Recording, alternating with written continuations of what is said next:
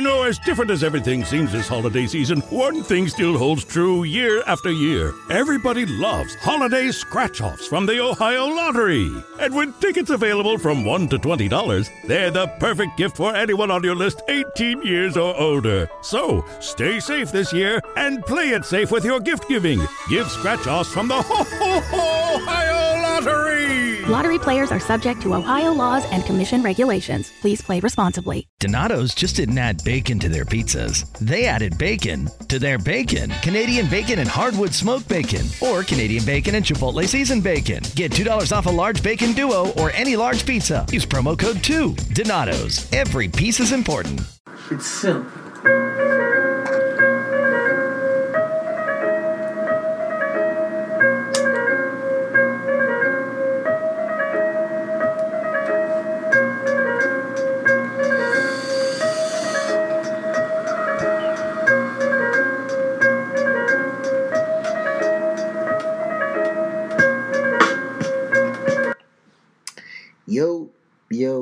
Yo, welcome everybody to another episode of Reasonable Wrestling. Better late than never. And it's I, the Most High, and I'm with my tag team partner, CT, aka Chidi Bang. What's going on with you, CT? I feel great, man. I feel enlightened, bro. When it comes to this thing called wrestling, I think we're in a really good place, man. And we keep getting gifts and gifts upon gifts. And I just hope that y'all know, right now, wrestling is one of the best places it's ever been at. I know I always say that because it keeps getting better. But, yo, look at the landscape right now, man. It's so much variety, for one. There is actually things that we've been desiring on TV, more black representation, Roman turning heel, new competitor that you guys always wanted for years, in AEW, we got there all different type of wrestling there where it's different variety. There's just a landscape is very vast. You got New Japan, you got your TNAs, your Impacts. It's even with the COVID, it's managed to persist. And that's what I gotta say, man. Like everything is wrestling. Like everything is wrestling, and they wrestled through the time of COVID and they're still doing it and putting on good quality. So I just want to start this podcast off right and just give some props. It's better late than never, but we're going to get the props to give some love today. With that being said, man, let's just go ahead and roll right into the show. We are recording on a Tuesday, and with that being said, we have went through Clash of Champions already. Yes. And we went through a Raw already. And with that being said, let's just go over the card from Clash, and we can talk about what we liked from it. First and foremost, that opening ladder match between Sammy, Jeff Hardy, AJ Styles, man, one of the best. Yep. Hellacious, thought out, and original matches I've seen in a long time. Absolutely, man. It's a classic, man. I know maybe it's early to say that, but I watched it today because I was a little bit late. I didn't get to watch it on time, but I caught up with it because I heard about it, And what I gotta say is, it was, like you said, thought out, planned out, to the point where you were on the edge of your seat to see who was gonna win this thing, and even with Sammy getting the handcuffs and handcuffing Jeff and AJ. He still had to overcome his own. It was just, it was storytelling. It was brilliant. There was a bunch of shit that happened in the match. If you haven't checked it out, that's something to check in on Clash of Champions. And I got to hand it to those guys. Sammy's a good heel. Sammy's a great heel that actually he's the heel with the babyface pop, as you call me. Like he's like Shea Guevara is revered by two different idealistic people. You know what I mean? And if you share the sentiments of Shea Rivera, it's right on to the revolution. You feel me? If you lived under Shea Rivera, it's like, take down this motherfucker. You feel me? Sami Zayn is right on to the revolution right now for me, my nigga. I'm going to hold down Sammy real quick. You know what I mean? I love what he's been doing. This pivot in character, and it's subtle. That's what I like about it. And that's what I like about what I'm seeing with wrestling right now. is that I didn't know I was gonna get it, but now that I'm getting it, I'm like, all right, I get the full picture, you know. So it's subtle what Sammy's done with his character, and then this match just took that character to the next level, and him as a heel to a next level. I think that was the right decision, and it was a work of art. Going forward, next match, that was another surpriser that necessarily shouldn't have been surprised, but is a surprise considering where both of these competitors were at. We had Asuka versus Zelina, right? Zelina Vega has been a long time valet, manager, whatever you want to call her, for Andrade Cien Almas, but this was her first legit, like honestly, her first legit championship match under the umbrella of WWE. And not that it was surprising that she can go, it was surprising that they allowed her to get some stuff in. So that was a really good match. I mean, Asuka submitted her. It went 7 minutes, you know what I mean? But it was a good match. It was a good, really good match. You know, I feel like with Zelina, I'm curious to see what she's going to do in the women's division as a solo act, as a manager, because I feel like, I was telling you before the pod, her as a valet plays into her abilities in the ring, especially in sports entertainment. You know, is Zelina going to give you a 5-star classic and work rate? I don't know. Maybe. I don't know. I'm not saying she won't.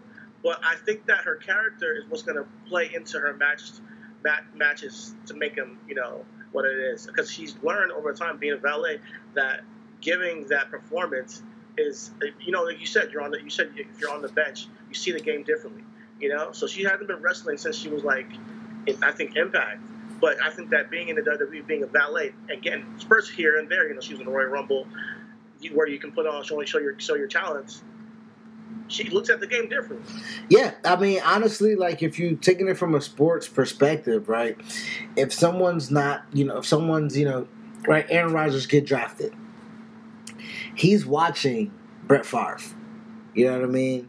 And I'm not comparing Zelina Vega to Aaron Rodgers, but the necessity to sit behind and watch from the sideline allows you to kind of view the game differently. So when you step into the game, it's actually a little bit easier for you, right? Yeah. Zelina, like Aaron Rodgers always played football, right? You know, Zelina's always wrestled. You feel me? Like, so, but watching it from the outside in, she can pick up on those little bit of, because she's going to be a heel, right? As of right now, you pick up on those nuances. You pick up on how to get the referee out of place, out of position.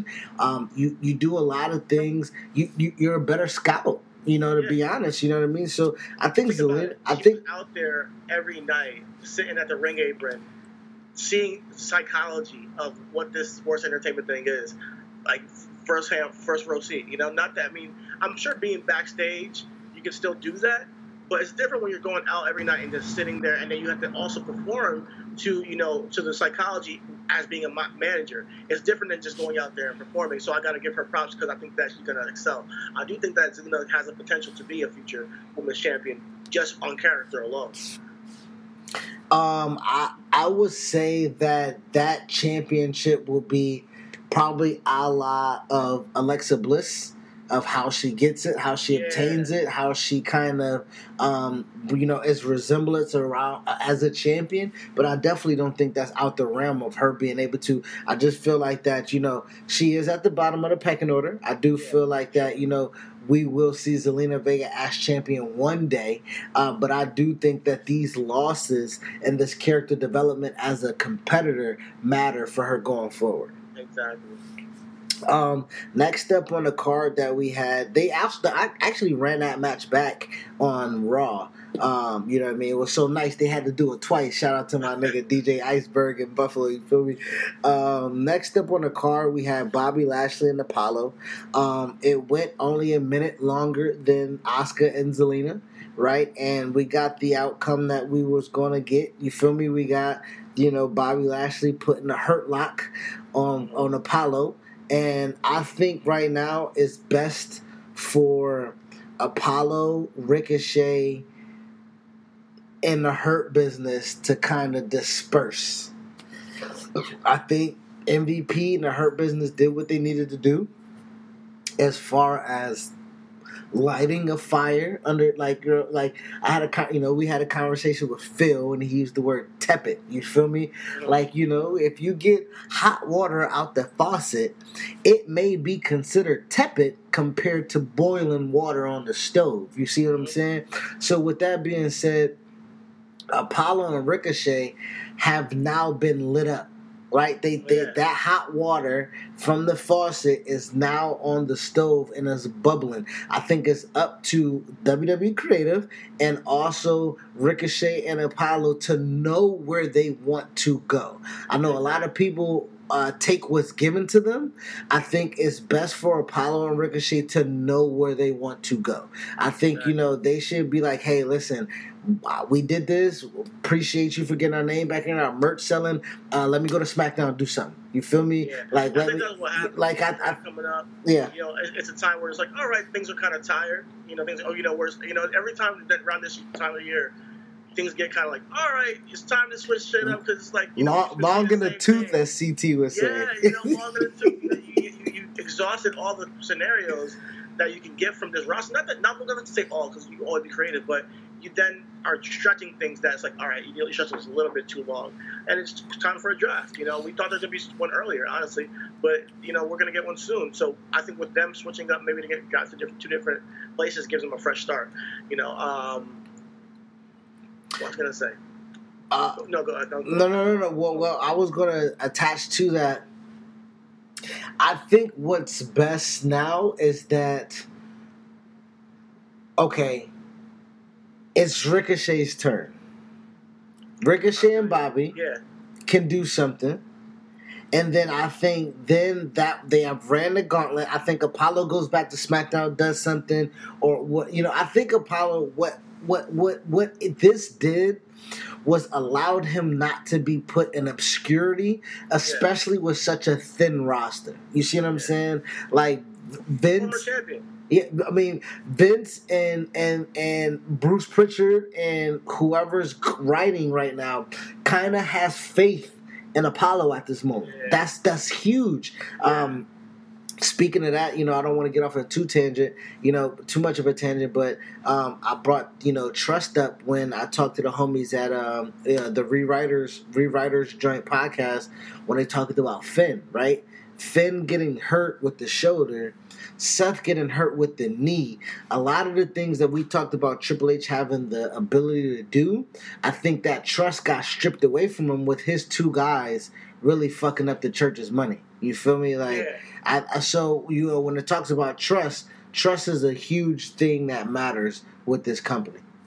Yeah, absolutely. You gotta have some trust that they're gonna do right by you eventually. And do right by you as far as where you're going with your storytelling career-wise, and to see that validation and hard work that Ricochet and Apollo have been putting in is now giving them a showcase with the Hurt Business, because I feel like they have been the mid-card of Raw, and it's been an interesting point where I've been tuning in. It's been a good highlight for me personally, because I'm seeing Apollo and Ricochet every single week on Raw and SmackDown. Not Raw, SmackDown, Raw. But obviously, when they separate, whether it's Ricochet's turn, I do think it's Ricochet's turn to get a shot at a mid-card title. Maybe he does not. Maybe he's not on Raw, and maybe he's going after Sami Zayn. Come on, that sounds like fire. Sami Zayn and Ricochet. So there's a lot of potential going forward, and they definitely solidified and got a little bit more time to simmer, on the pot, like you said. Next up, another match that has kind of done all it can with what they can do, which is great for the rebrand and the shuffle up of tag team division. It's Street Profits and Andrade and Angel Garza. Angel seemed to have gotten hurt during the match. They said instead of a leg injury, it was a hip injury, which actually caused the match to get called early.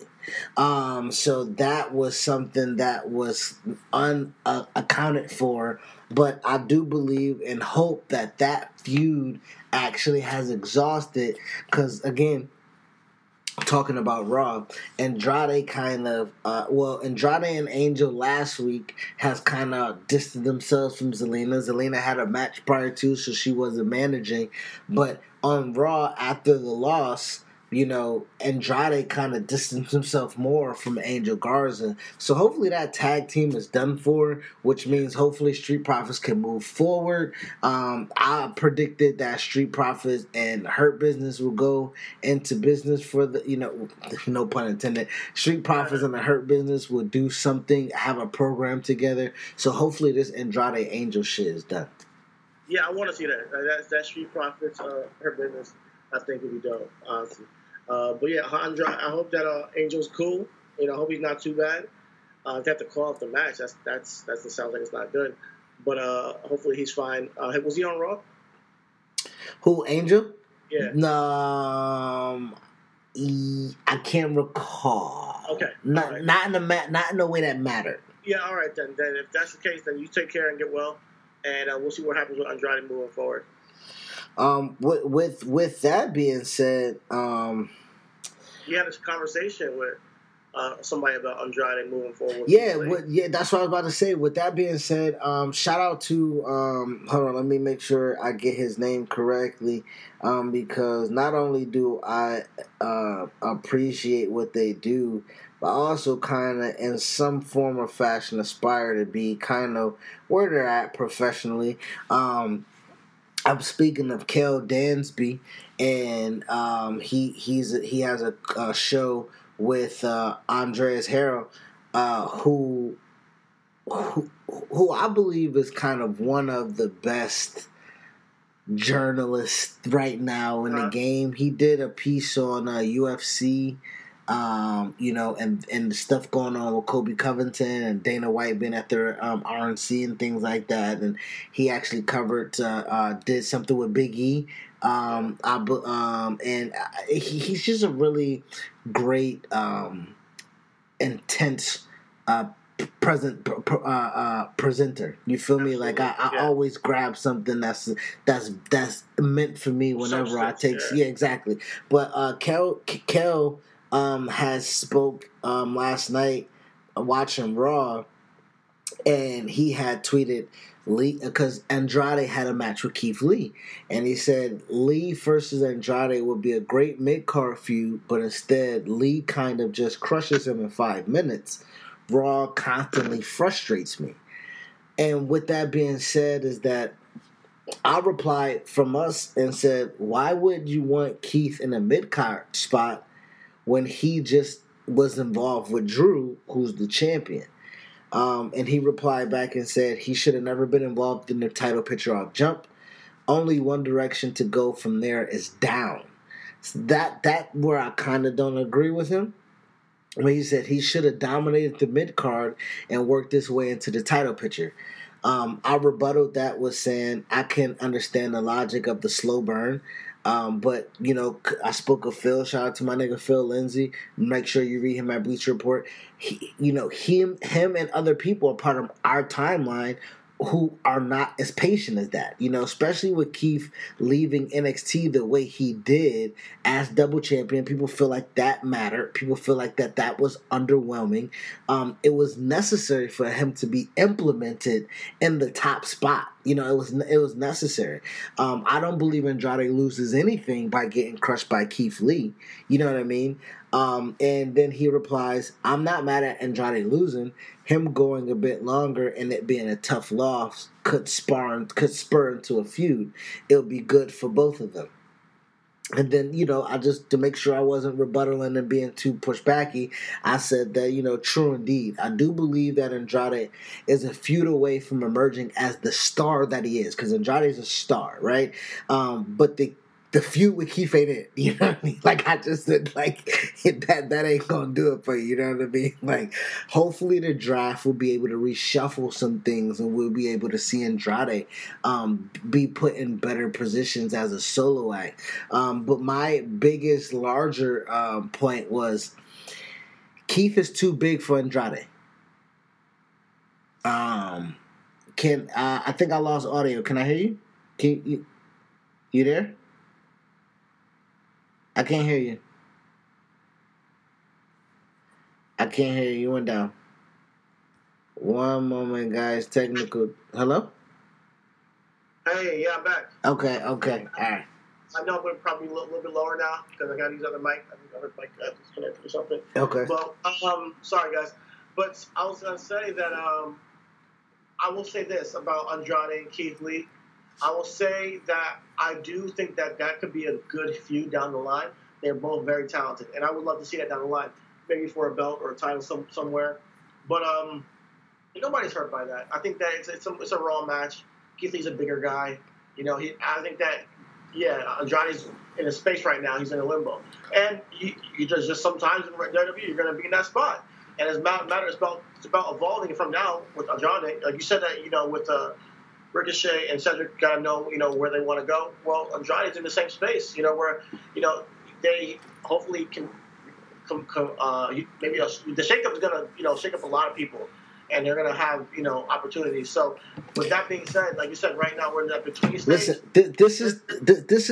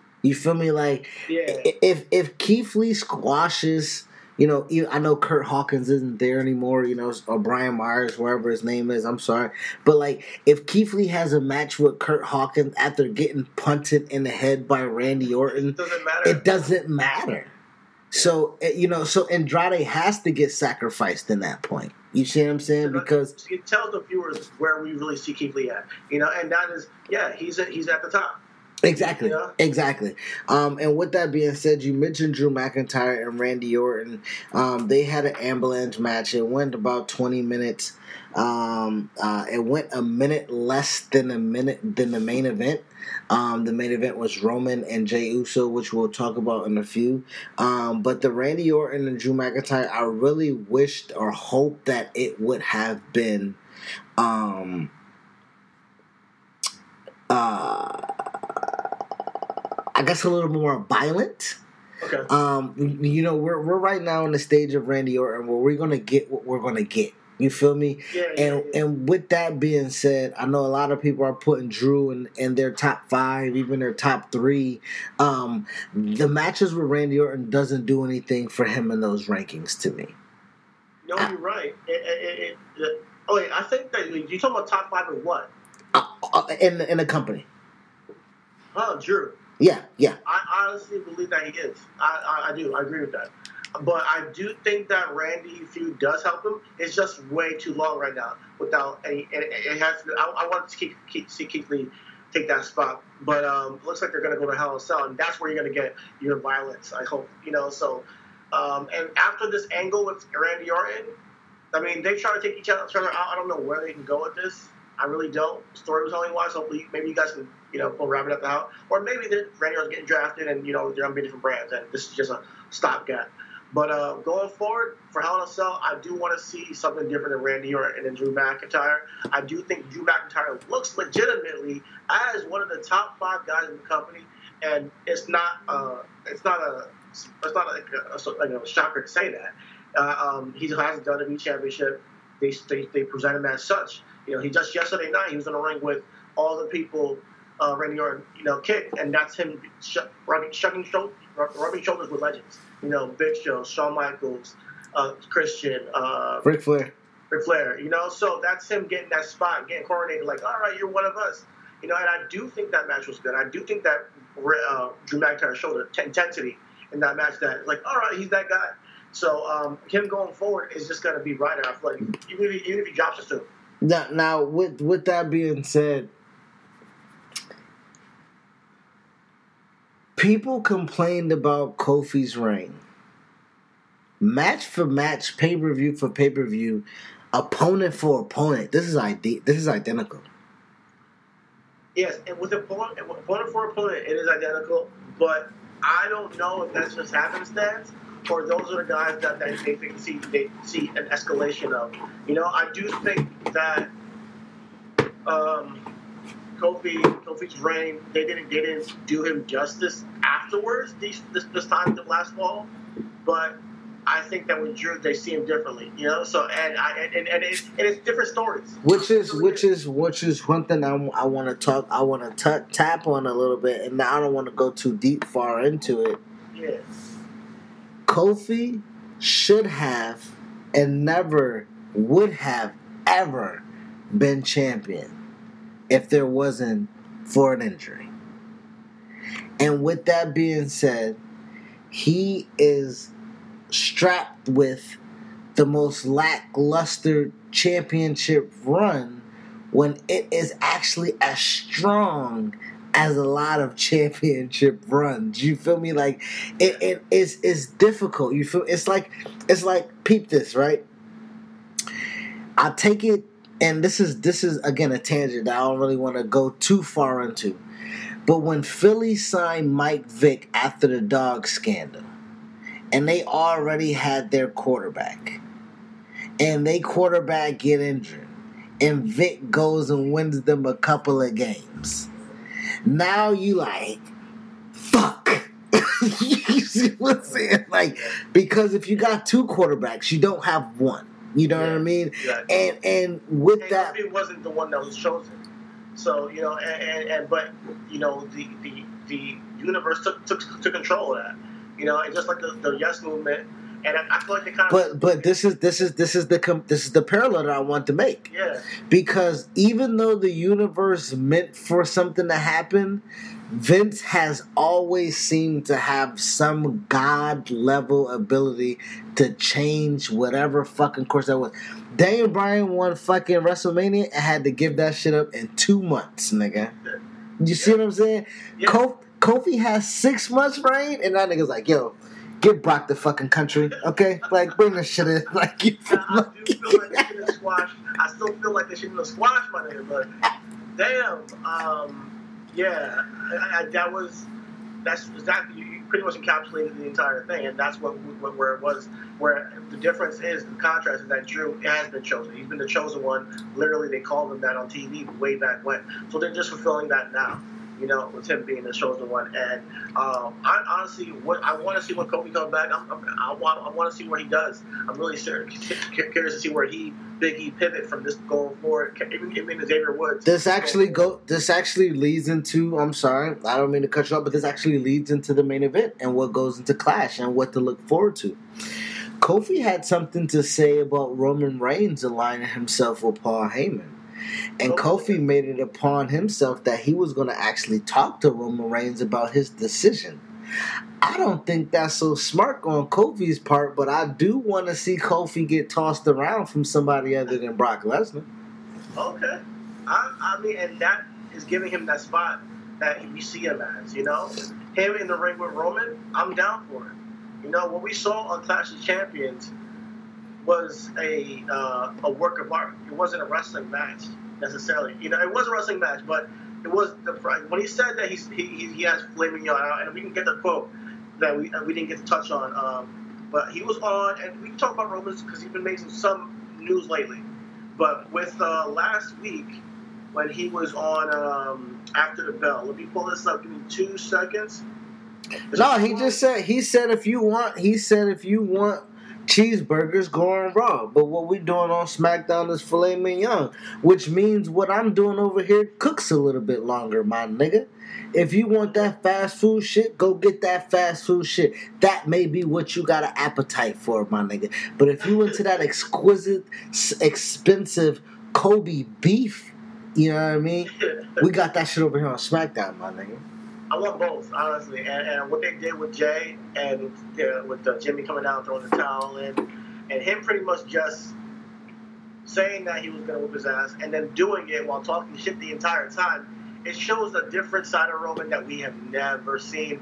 And I freaking love it, man. I think that we acted like Roman. Roman is like, yo, y'all think I can't do this? Like, y'all doubted me? And you guys felt that I wasn't given the time to just go out there and spew? I had no control over this, and now they're letting the big dog off his leash, and I love to see it, man. And he's like a subtle heel. He's a heel with. I mean, I'm sure that it's gonna escalate his heeldom or whatever over time. But right now he's a subtle heel, and he's going against his cousin with this arrogance and bravado of, nigga, you ain't shit compared to me. I'm the tribal chief, and then him throwing in the towel, Jimmy. Him saying, all right, man, chill. Like, you're a tribal chief. Like, it was this very impactful as far as storytelling goes. And some people miss that, So everybody just wanted to just to if that's what you're looking for, that happened previously in the night. Look at that ladder match. Credible. But this was something else. And he said it, and that's why I was so in tune to see what they're going to do with this main event, and I get it. It's like a full picture now with that filet mignon, and that shit was delicious. It was.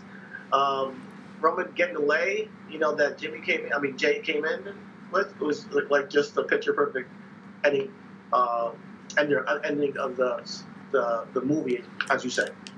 Yeah, man, I definitely always encourage people to always watch the movie because you'll be able to appreciate it. You know what I mean?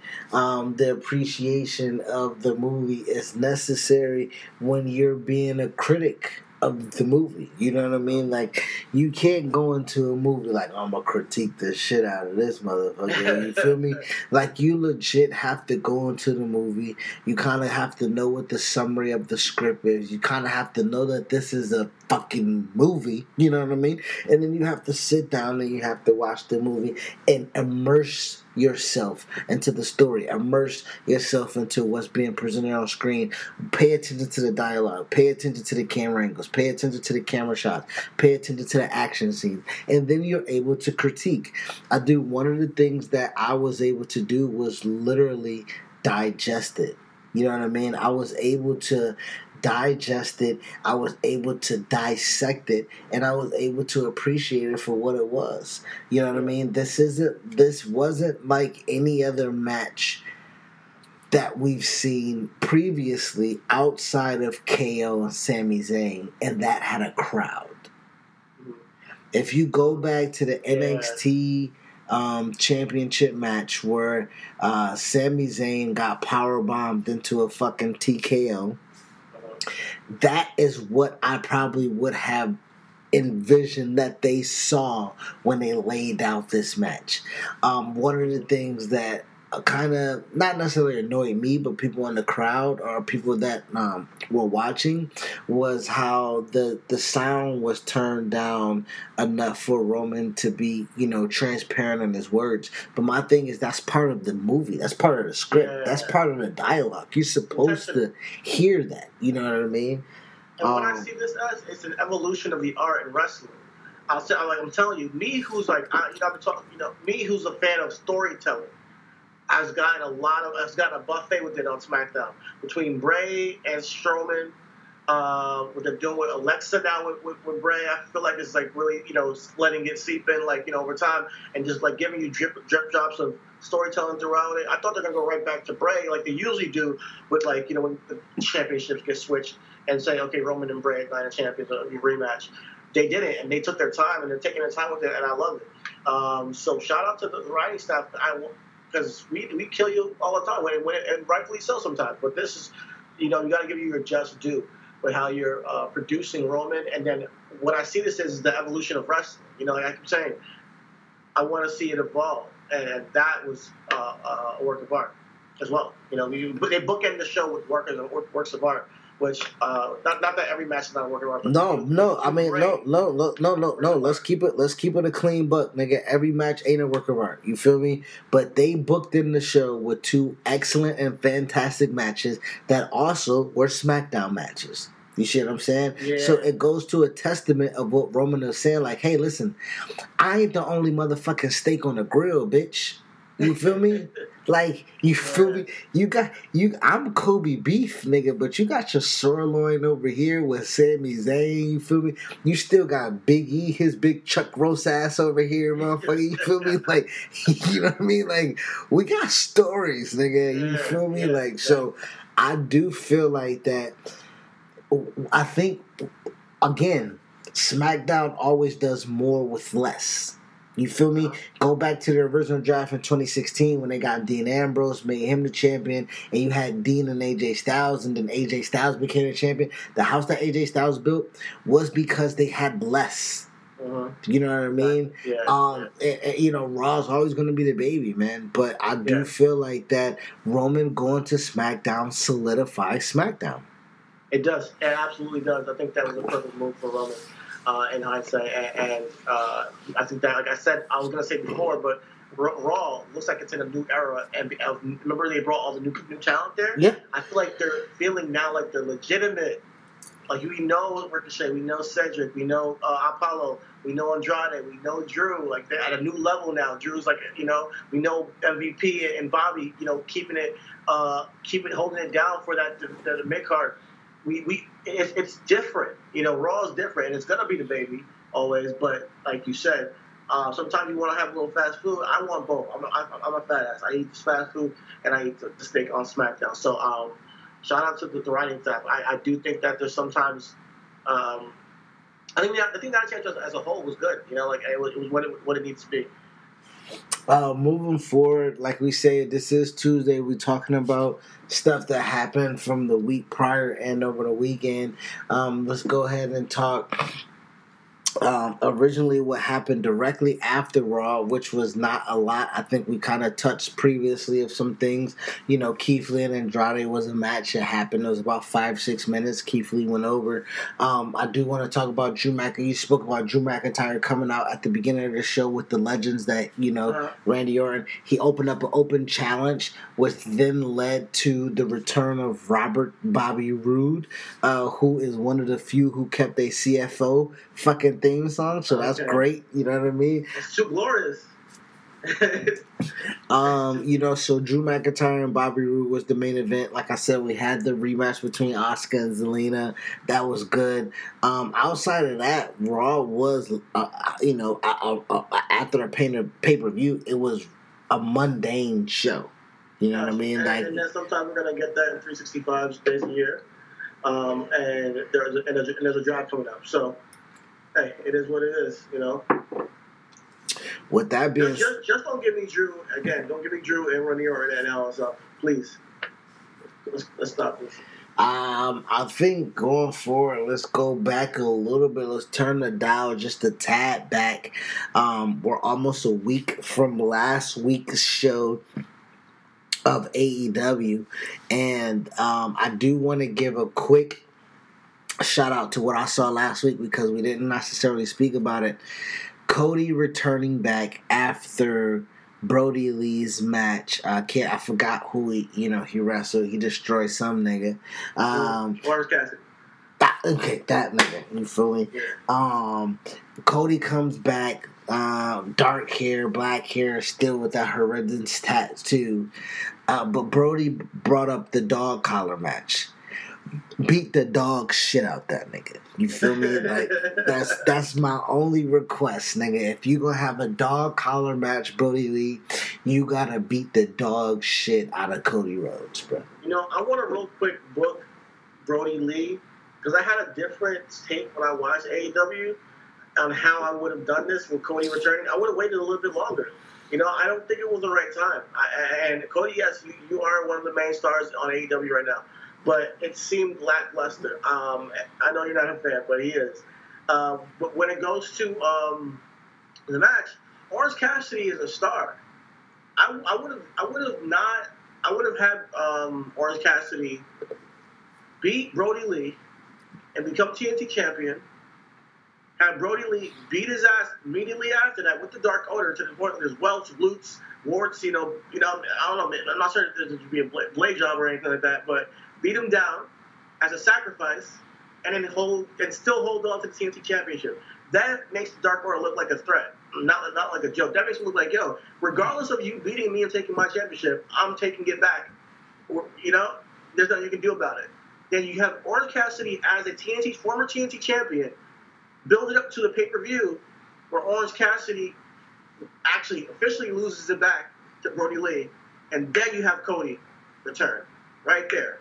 And then you have a dog collar match coming up down the line. That's how I would have done it. So you think Cody should have been off TV probably at least? Let's say they don't have a pay.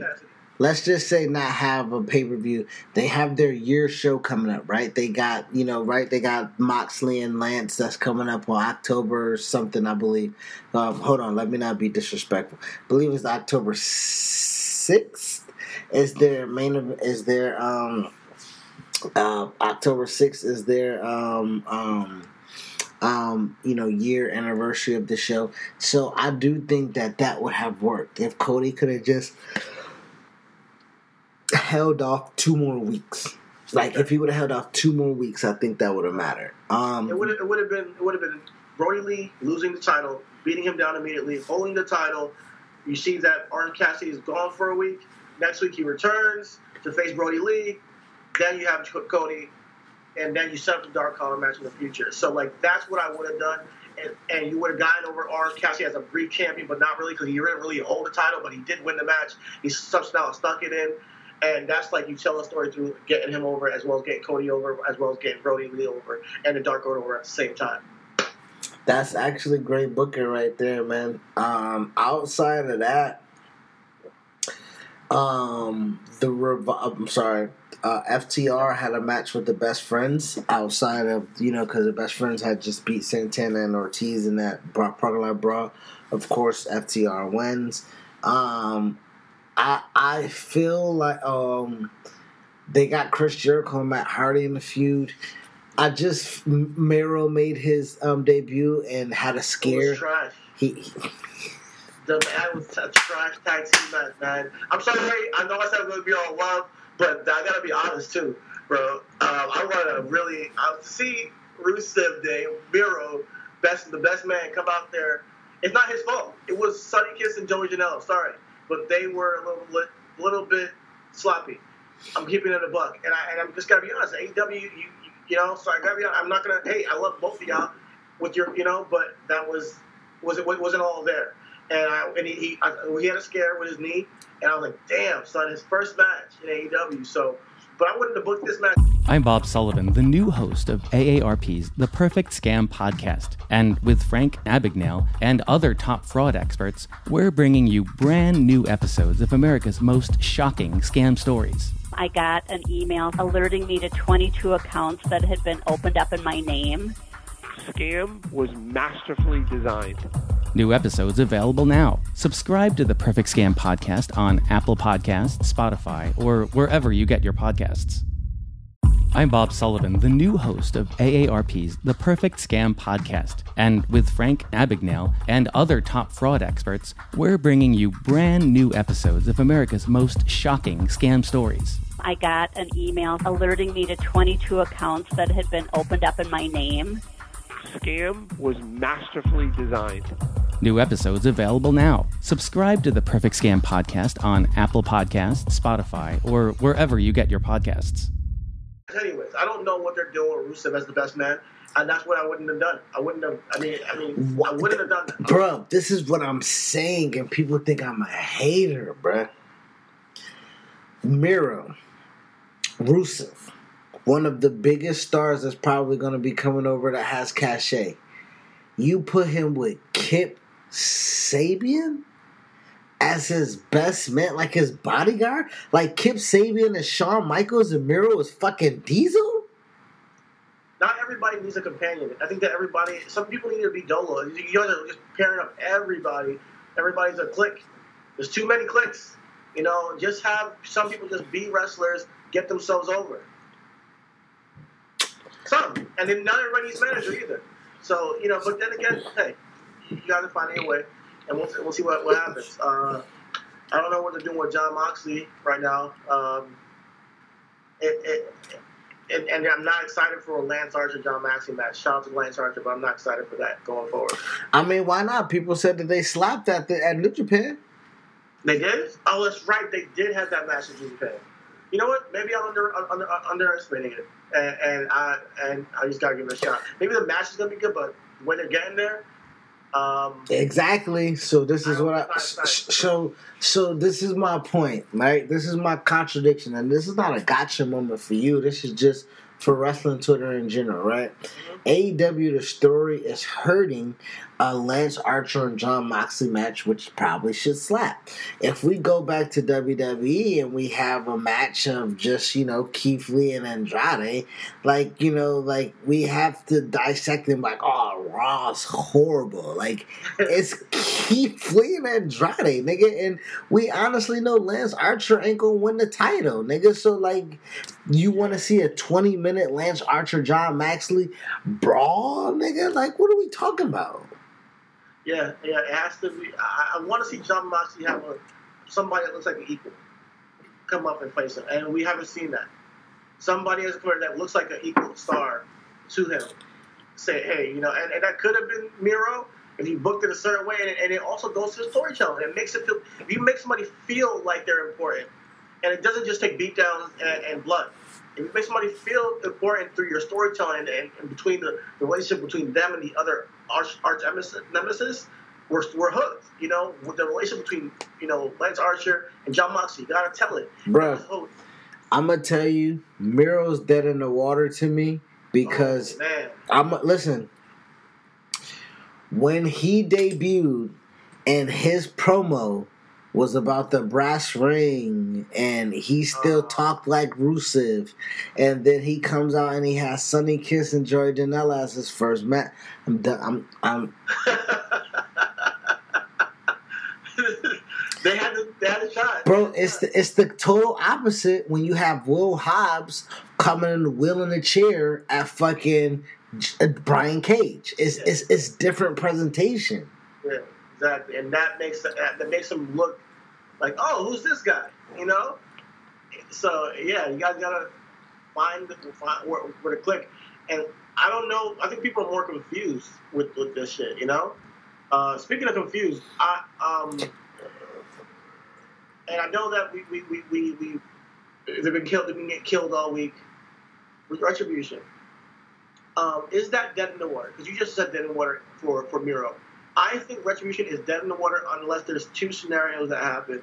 But before I answer that, do you think they're dead in the water? Nigga, I have never cared about Retribution to care if they drowned, swam, surfed, nigga. Like, I don't give a fuck about them niggas, bruh. Okay. So I guess that means they're dead in the water. But I feel like, how do you salvage it? You know, because I feel like bringing people up in this manner is a good way to debut new talent. That's how I look at it. You know, but if it's not going to work and get the rub if they don't have a figurehead, such as the Dark Order did with Brody Lee, or they completely eviscerate the entire roster like they said they're supposed to. You know, unless they actually accomplish their mission. You know, you can't debut a rebellious group like this, have them sign to the company, but they're still rebelling against the company, and we don't know the reason why. And then they're getting beat by the company. This is what you do wrong. So you're just like repeating history with this shit. Nexus, the invasion. Now it's Retribution. You know, you've done it a million times with this establishment group that gets. You know why, CT? Look at society. Look at society. Do you know why? Look at society. Yeah, man. Bro, look, listen, Vince is gonna bring culture into wrestling because everything is wrestling, nigga. But do these anarchists win? Nigga, they killed Fred Hampton in his crib with his baby in the bed with that nigga because he was too much of a revolutionist. Nigga, revolutions don't fucking always unless it benefits somebody. You know what I mean? Like, so when you talk about it in wrestling terms, invasion comes in. It's WCW and ECW. Nigga, if we talk about real life, nigga, of course WWE gonna win that. Right? It's the handling of it, though. It's telling the story. They even look confident, not getting completely trounced on from day one and shitting on those dumbass names. Well, let's be honest with this, though. And this is why I said I never cared about Retribution. You feel me? Like, that's their fault, though. Not your fault. Like, you know, they didn't represent it. But this is my thing. I hear you when you say it's history repeating itself. That's why I never cared. Yeah. Listen, you can bring up Dijakovic. You can bring up Mia Yim. You can bring up Shane Thornton. You can bring up Dale Madden. You don't have to make a group. And I know a lot of people are going to call me out for it, where you like, you know, it's, you know, the Antifa, the Black Side Matter movement, like they did that to incorporate that with that. I don't think it's a good thing if this is what you're going to get with it. If they take it, and that's what it goes back to what Roman said with Raw being fast food.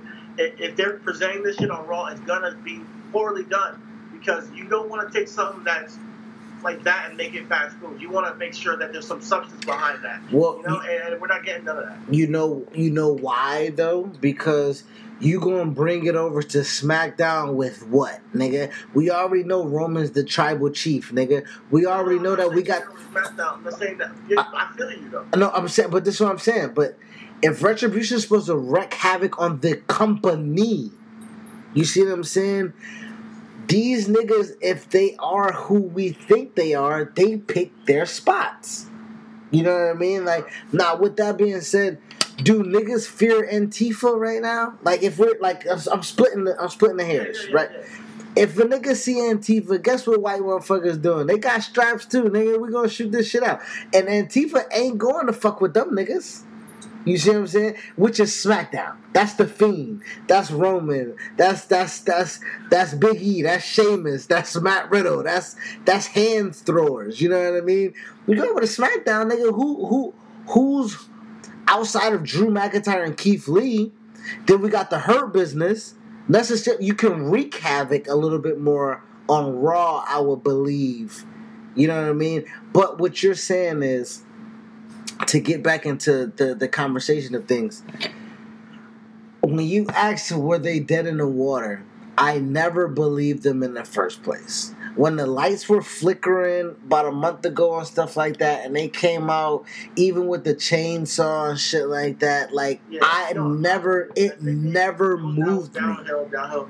I get it. For you, it never started. So I feel you. I get where you're coming from. Me, I thought it was a creative way to bring up new talent. And I think it could have worked if done properly.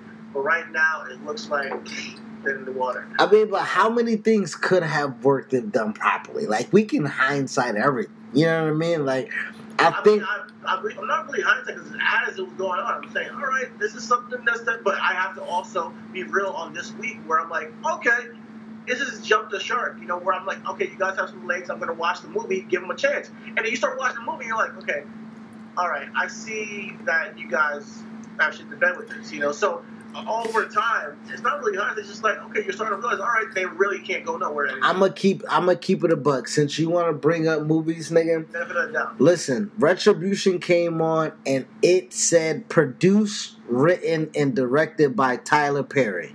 I turned the fucking channel. I'm never giving that movie a chance. Okay? I'm never giving that movie a chance. Got it. I got you. All right. So, with that being said, I'll stay tuned on what happens. And I'll let y'all know. But I don't see it going anywhere without a figurehead that actually has a reputation for being a main eventer or a star in some facet, or them actually doing what they said they're set out to do, which is not happening. Which we already know they're going to be trash and just be mid-carders in that case that are like disbanded and just thrown to the wind. And this is setting up for failure, So it's like, oh, you were former Retribution, ha ha ha. And then it's like that. Well, I think what happens and what protects them is the mask, right? Because you can always repackage a person like Dijakovic. Like we may know it's Dijakovic, but if they hide some of his move sets, if they keep him with a mask on, they can always bring back Dijakovic. And niggas will be like, oh, that's Luke Gallows, aka Fetus. From the but he's still fucking a good brother. You know what I mean? Like niggas. I feel you. They make a good point. You know what I mean? So, moving on to we talked about NXT. We talked about Retribution, which was former NXT talent. Let's go into NXT 31. That's actually going to be happening on Sunday. And I know we touched on last Wednesday's AEW, so let's touch on last Wednesday's NXT. They had a gauntlet match for the number one contendership for the NXT Championship. Kyle O'Fucking-Riley outdoed everybody, and it's Kyle O'Reilly, Finn Balor, NXT Championship. That match on paper is Lamar Jackson, Patrick Mahomes, nigga. Now, I don't know how the result of that is going to be, as we saw last night, but on paper, that's supposed to slap, nigga. Absolutely, Kyle O'Reilly is a great performer. We honestly, we always been champion that guy on Week Wrestling here. So I'm tuned in for it. I'm glad he's getting his spot. But what I want to know is just, do they Undisputed do the New Day thing where it's like, oh, you get your opportunity and we support you, or Evolution thing where they always support you until you actually win it. It's like, all right, thumbs down on Kyle O'Reilly. I mean, at that point, when we talk about watching movies, I mean that's a great movie to watch. Yeah, you know what I mean? Like that's a fantastic movie to watch. You know what I mean? Either way, I'm curious to see where it goes to Undisputed Era. I think that's the angle you take here, is what this means for Undisputed Era going forward. Finn just needs to be Finn in this angle. So that and honestly, I see him actually retaining the title. So, but this could be telling maybe he cost the title from somebody on Undisputed. I don't know going forward. So we'll see where that goes. I'm tuning in for that for sure.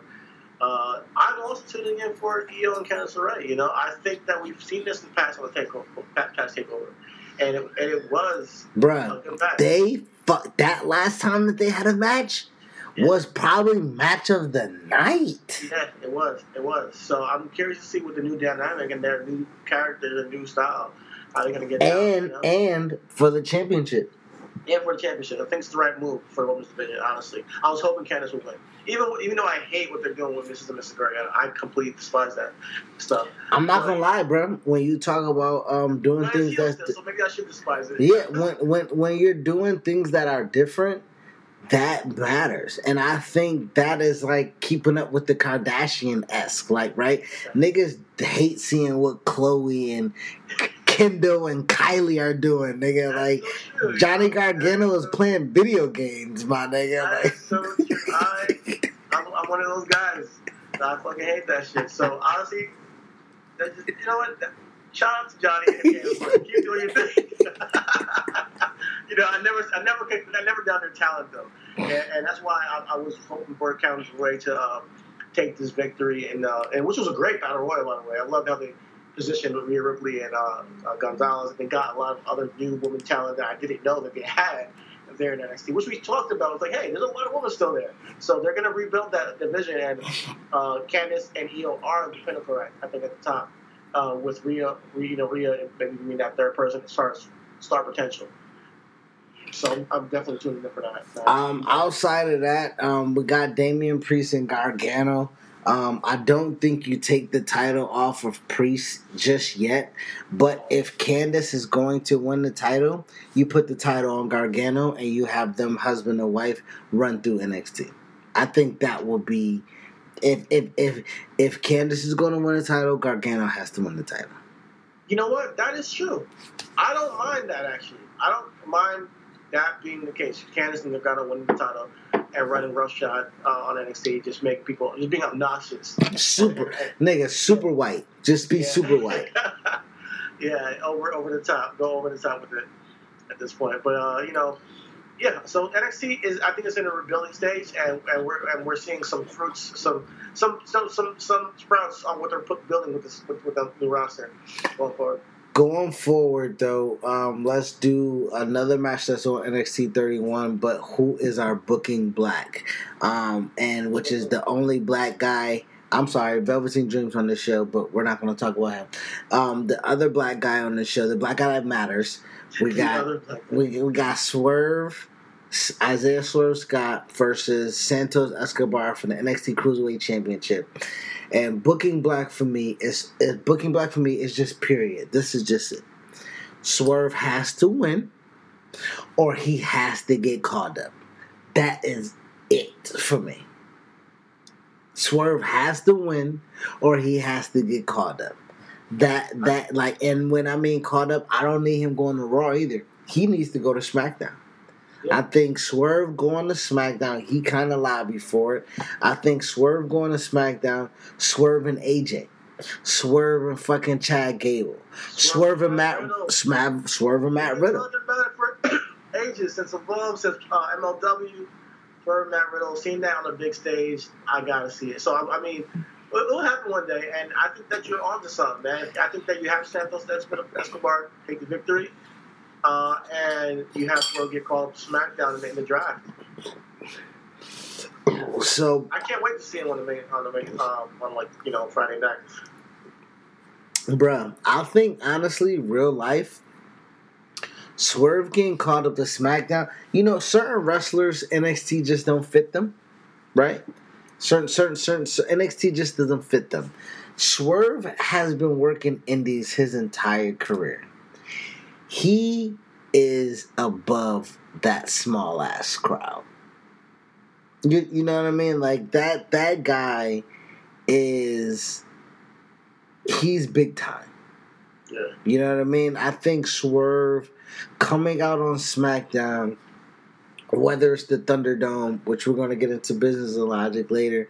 I think the Thunderdome contract is coming up to an end soon, which will then entice WWE to kind of do live shows. Do you know they piped in a "This is awesome" chant in the Sami Zayn, AJ Styles, Jeff Hardy? Yeah, nigga, because you know how it's hard to have people cooperate virtually. Right? You have people getting produced in the thing and like, hey, pump the guys up. This is awesome. Clap and stuff like that. And you literally got people who got the email and just going to sit there and like...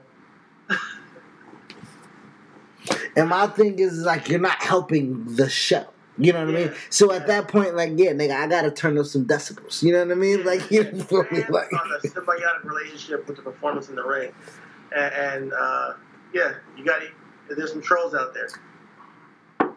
Which is hard to kind of, it's hard to discern who is who when you're just trying to fill out that space. You know what I mean? Like, you can't fucking do fake email, searches and shit like that. Like, you know what I mean? Like, you don't know who's who.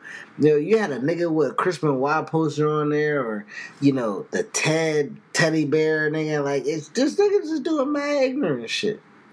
Yeah. Honestly, shit, yeah. When the Thunderdome, has it been a success to you? I think it has been a success. I think it's innovative. The era is going to be one that's well known, and I honestly liked it. I think they used it. They were creative with it, even with the Battle Royal with Casey Catanzaro, man. Well, that's not the Thunderdome, but that was a cool spot though. But yeah, I think it's just different era. Speaking of business and logic, let's go ahead and roll into it. Last week, I wanted to kind of talk about Stephanie selling some stock. I think she sold about $2.2 million worth of Class B stock of the WWE. She still has some Class A stock, which is, majority of it. But she sold $2.2 million. And usually if Vince were to sell $2.2 million of some stock, niggas would be like, oh, what is he doing? I think Stephanie probably just went on vacation or some shit like that. You know what I mean? Like, she just like it. Yo, shout out to Stephanie, man, getting that money. Honestly, hey, I'm not counting any pockets. I think that is good. I'm not going to read too much into it. I think that you said it was her birthday, so happy birthday, right, to Stephanie McMahon.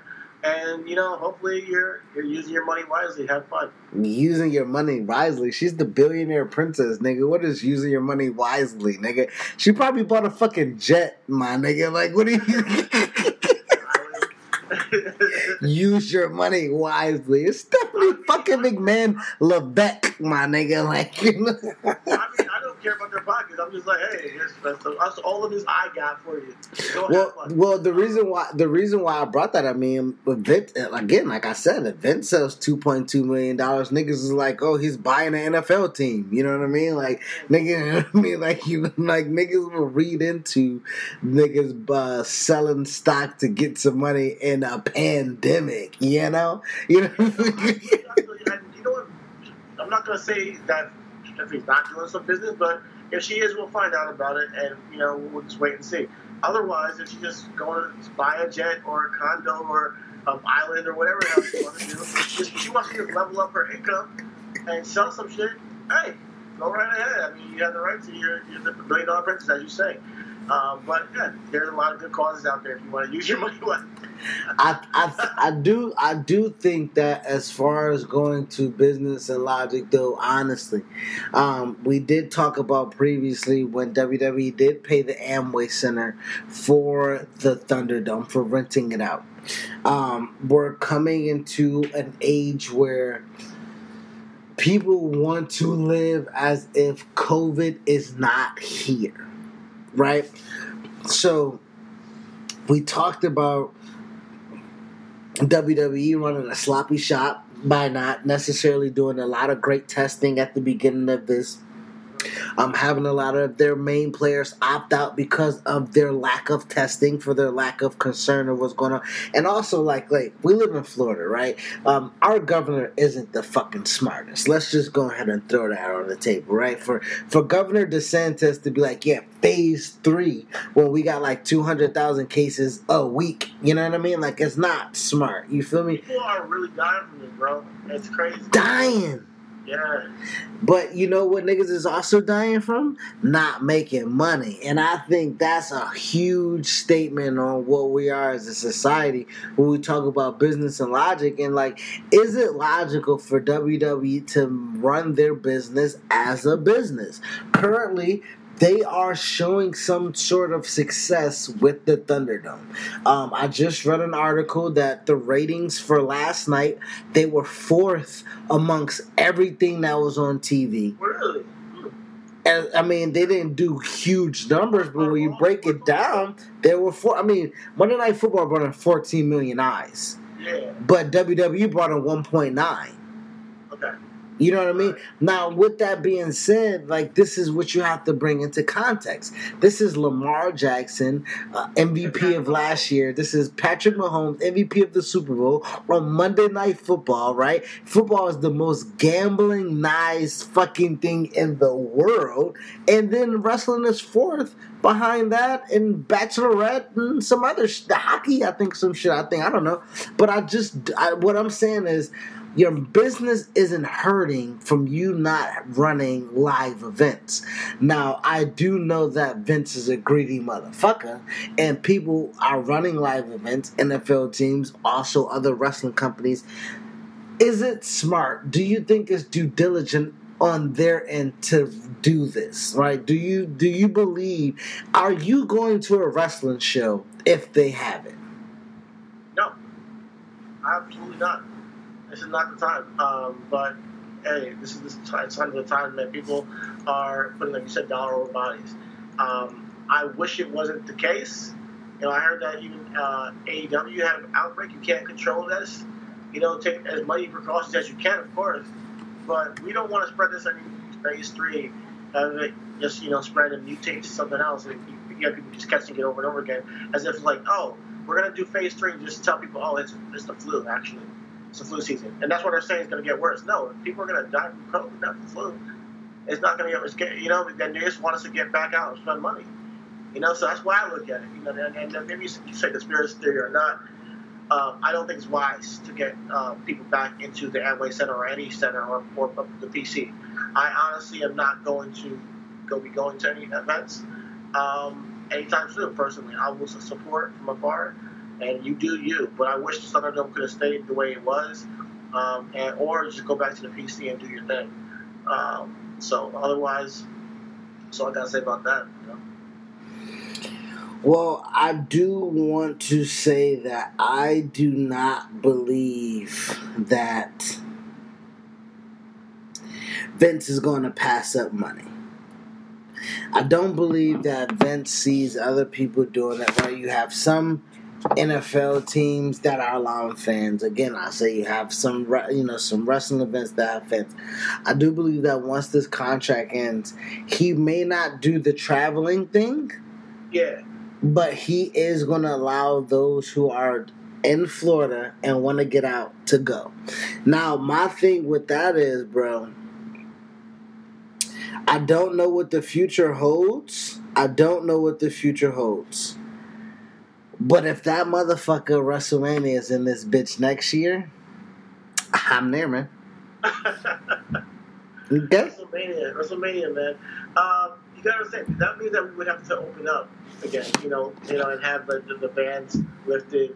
WrestleMania probably will have to be in a city where there is COVID, and where it's open. I guess by the time, because we can do it here, and if they're having fans go there, depending on the tickets, you want to risk getting COVID. But at the end of the day, I would have to make that decision based upon the timing of when that time comes. I don't know. I can't say that right now that WrestleMania is here. I'm going to be there. I do think that there's. I just want to give it some more time, and everybody has the right to do that. If you go to WrestleMania or you're going to the Amway Center now, and you're thinking that, hey, you know what, fuck it, it's a hoax, whatever you want to say, you're gonna go risk it, live your life. Hey, I support you. Go right ahead. Everybody wants to, take their own risk. I just, I took a flight. I'm not gonna lie. I took a flight, so everybody has their ways of saying, you know what, it's worth it to live my life. And if it's wrestling, that's worth it, then go for it. I'm projecting myself right now. It's September 29th. It's almost October. I'm projecting myself right now. I didn't know where we would be last 6 months when COVID was announced in March. You see what I'm saying? But I am saying this. COVID robbed me of another WrestleMania last year, which would have been one of the greatest WrestleManias of all time. Yeah. I'm telling you now, 6 months in advance, I think we're getting Rockin' Roman, and I'm fucking there, nigga. Okay. If we're getting Rockin' Roman, in Florida, how can you? I think we're. I'll risk it, my nigga. That makes me think about it. I'm gonna be honest, especially if the rest of the card is fire too. But yeah, definitely hope we see that. Speaking of Roman, he made some comments about Punk, business wise. So we want to talk about business logic. Yeah. Some comments on doing business with Punk. Let's go ahead and wrap up the show with the most recent conversation that has sparked wrestling Twitter, and that is Roman did an interview. I believe it was with Complex Sports, if I'm not mistaken, and he pretty much paraphrased and was just like, with Punk, I don't necessarily like him, but business is always business, and I believe that business may be good if he decides to come back and he has to come see me. You feel me? And Roman had made no gripes about it. He was working, but he did say that I do believe he was shooting as well, that he, Punk got to get slapped up when he comes see me. You feel me? Like, we going to work. It's going to be stiff, but we going to work. You know what I mean? That is what I got from it. With that being said, that just sent wrestling to a tizzy. You know what I mean? Punk fans, Roman fans, WWE fans, non-WWE fans, it was a goddamn brothel off. You know what I mean? But I feel like there's no money in Roman and Punk. Let's just let me be flat out honest. There's no money between Roman and Punk. Only within the smarks. You see what I'm saying? And realistically, how much money is in us? You know what I mean? So if Punk were to come back, I think Punk needs to come back for one. It has to be for what he wants to do, not to be kind of goaded into something. But I also do believe that since Punk is such an influential person in this generation of wrestling, that his comeback has to be meaningful. And I do know that Roman is the big dog and the big guy. I'm not saying that Roman isn't at the level of Punk to where it doesn't matter. I am saying that Punk isn't at the level of Roman where it would translate for it to matter, if that makes sense. I think we'll see Punk back somehow. I do. Maybe we'll never see it, but if he's still talking shit about wrestling and watching the product and commenting, it's in his soul. So I do feel like at the end of the day, fuck the money, fuck the stands of, being the rebellious dude. Come back, get a check, give us the match that we want to see. And it's not really even about us. I feel like you kind of want to do it too, Punk. This is where you had a love for this, man. It's not dead. Clearly, you talk on Twitter about wrestling all the time.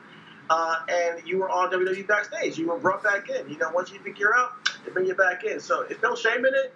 And I think there's a lot of money and a lot of business on the table with Punk coming back to have even a Seth Rollins match or a Roman match. So I'll be here for it, man. If he was head of Retribution, that would be perfect. One of the things that I semi-detest, and I probably that's a strong word, but I use detest rather than hate. You feel me? One of the things that I detest about Punk, and I'm going to throw on your fave, Bret Hart, as well, is that they come from the same ilk, if that makes sense, right? This is a platform of working. Now, I get it. Your ability to work is a shoot. You feel me? Follow me with this. You know what I mean? Your ability to be able to work is a shoot, but ultimately, you're shooting to work. You know what I mean? You're not necessarily working to shoot. You know what I mean? And I feel like that Bret and CM Punk kind of get lost in that because I feel like they worked to shoot, right? CM Punk had one of the longest reigning WWE Championship reigns of all time.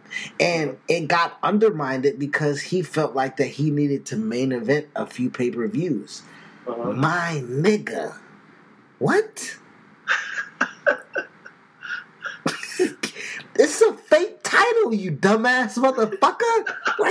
I wrote for you to have this shit, bitch. You know what I'm saying?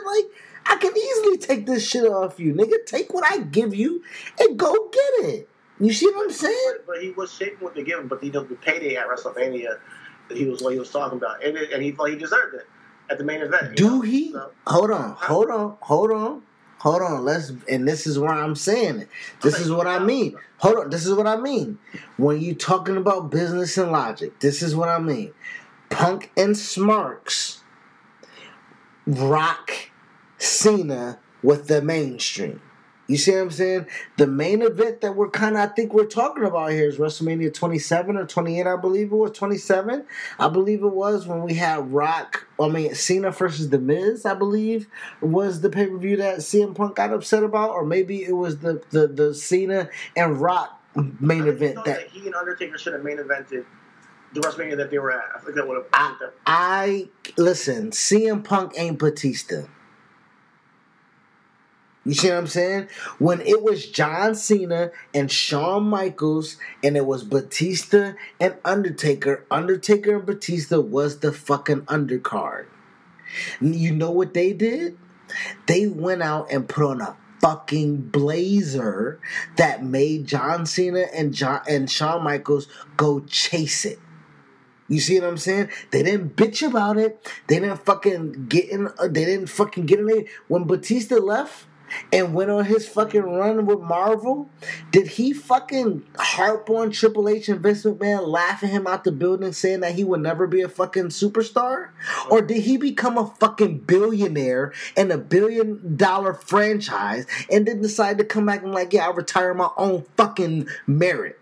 Yeah. You see what I'm saying? Punk did not do that. Brett did not do that. And I feel like those two differences matter when you're talking about both of them. Yeah, no, I feel you on that, and you have make a really good point when it comes to Punk and Brett that they work to shoot. I really do understand their perspectives on the business, though. They just come from a different priority of stances, and it's not wrong, but that's their vice because it is a business at the end of the day, and the person who's in charge thinks it's a business. They don't think it's a work of. They're not prioritizing the art form. Vince is never prioritizing the art form. Yeah. Once we go public, once niggas is buying $50, $40 a share, you know what I mean? Like, once I gotta fucking contact DirecTV and Time Warner and Dish about my pay-per-views and shit like that, once I gotta do a split and shit like that, it's no longer about going out and having a blank canvas. That's your job, bitch. That's not mine. You know what I mean? It's Punk's job to have Punk and Taker matter more than fucking Rock and Cena. But guess what you can't do? You can't matter more than Rock and Cena. You can't. Yeah. I feel you. And I didn't think that they should get that main event, to be fair. I think that Rock and Cena was the main event down that WrestleMania. But with that being said, man, I do think to book in what we talked about going forward, right? We're recording on a Tuesday. We got Wednesday night coming up, which will be the preview to NXT 31, which we read the card off already. We got Friday. And at the end of the week, which will be a correlation of Clash of Champions, where we will finally get Roman Reigns to speak about the shit that he did last Sunday. Wrestling's just good, man. I'm in a good spot, man. I feel good about it. I enjoy watching it. I enjoy what I watch. And we talked an hour and 20 minutes about things we liked, and we didn't speak about too much about things we didn't. We kept it real with a couple of things, but I feel like we did pretty good. And wrestling's in this spot as long as you're looking at it from the right perspective, and especially if looking at it from the perspective of it's fall wrestling, they tend to shit the bed a lot during the fall, and they're actually giving it a good go at it. This is where we tend to see way too long out, drawn out storylines, way too long out, drawn out, same shit going on every single week with the same two people, and I think that they're switching things up at the right time. But to combat to only combat that, CT, fall is also where we do see Vince kind of put his best foot forwards, because he competes with Monday Night Football. So I also think that he tries to compete. I think he fails. No. He tries, but what I'm saying is, I will look at lists. I will even honestly, you know what I'm going to do? I'm going to do my homework. I'm going to go back and I'm going to watch the last 2 years that we've been doing the podcast together. I'm going to go back and watch those Raws.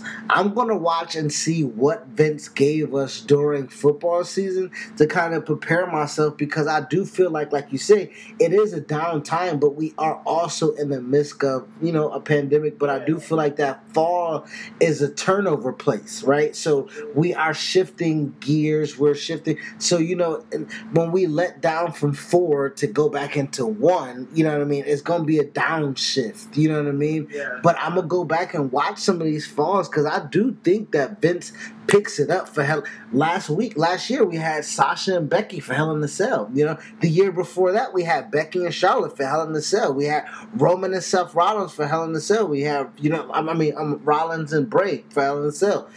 So I think fall is where kind of they put their best foot forward, because the fall, like we talk about for business, is the fourth quarter, but the first quarter of the new fiscal, which would then launch niggas into the new calendar year. And when we talk about wrestling, this fall is to only kind of make niggas simmer for Royal Rumble season. So I want to kind of see what they're doing for that.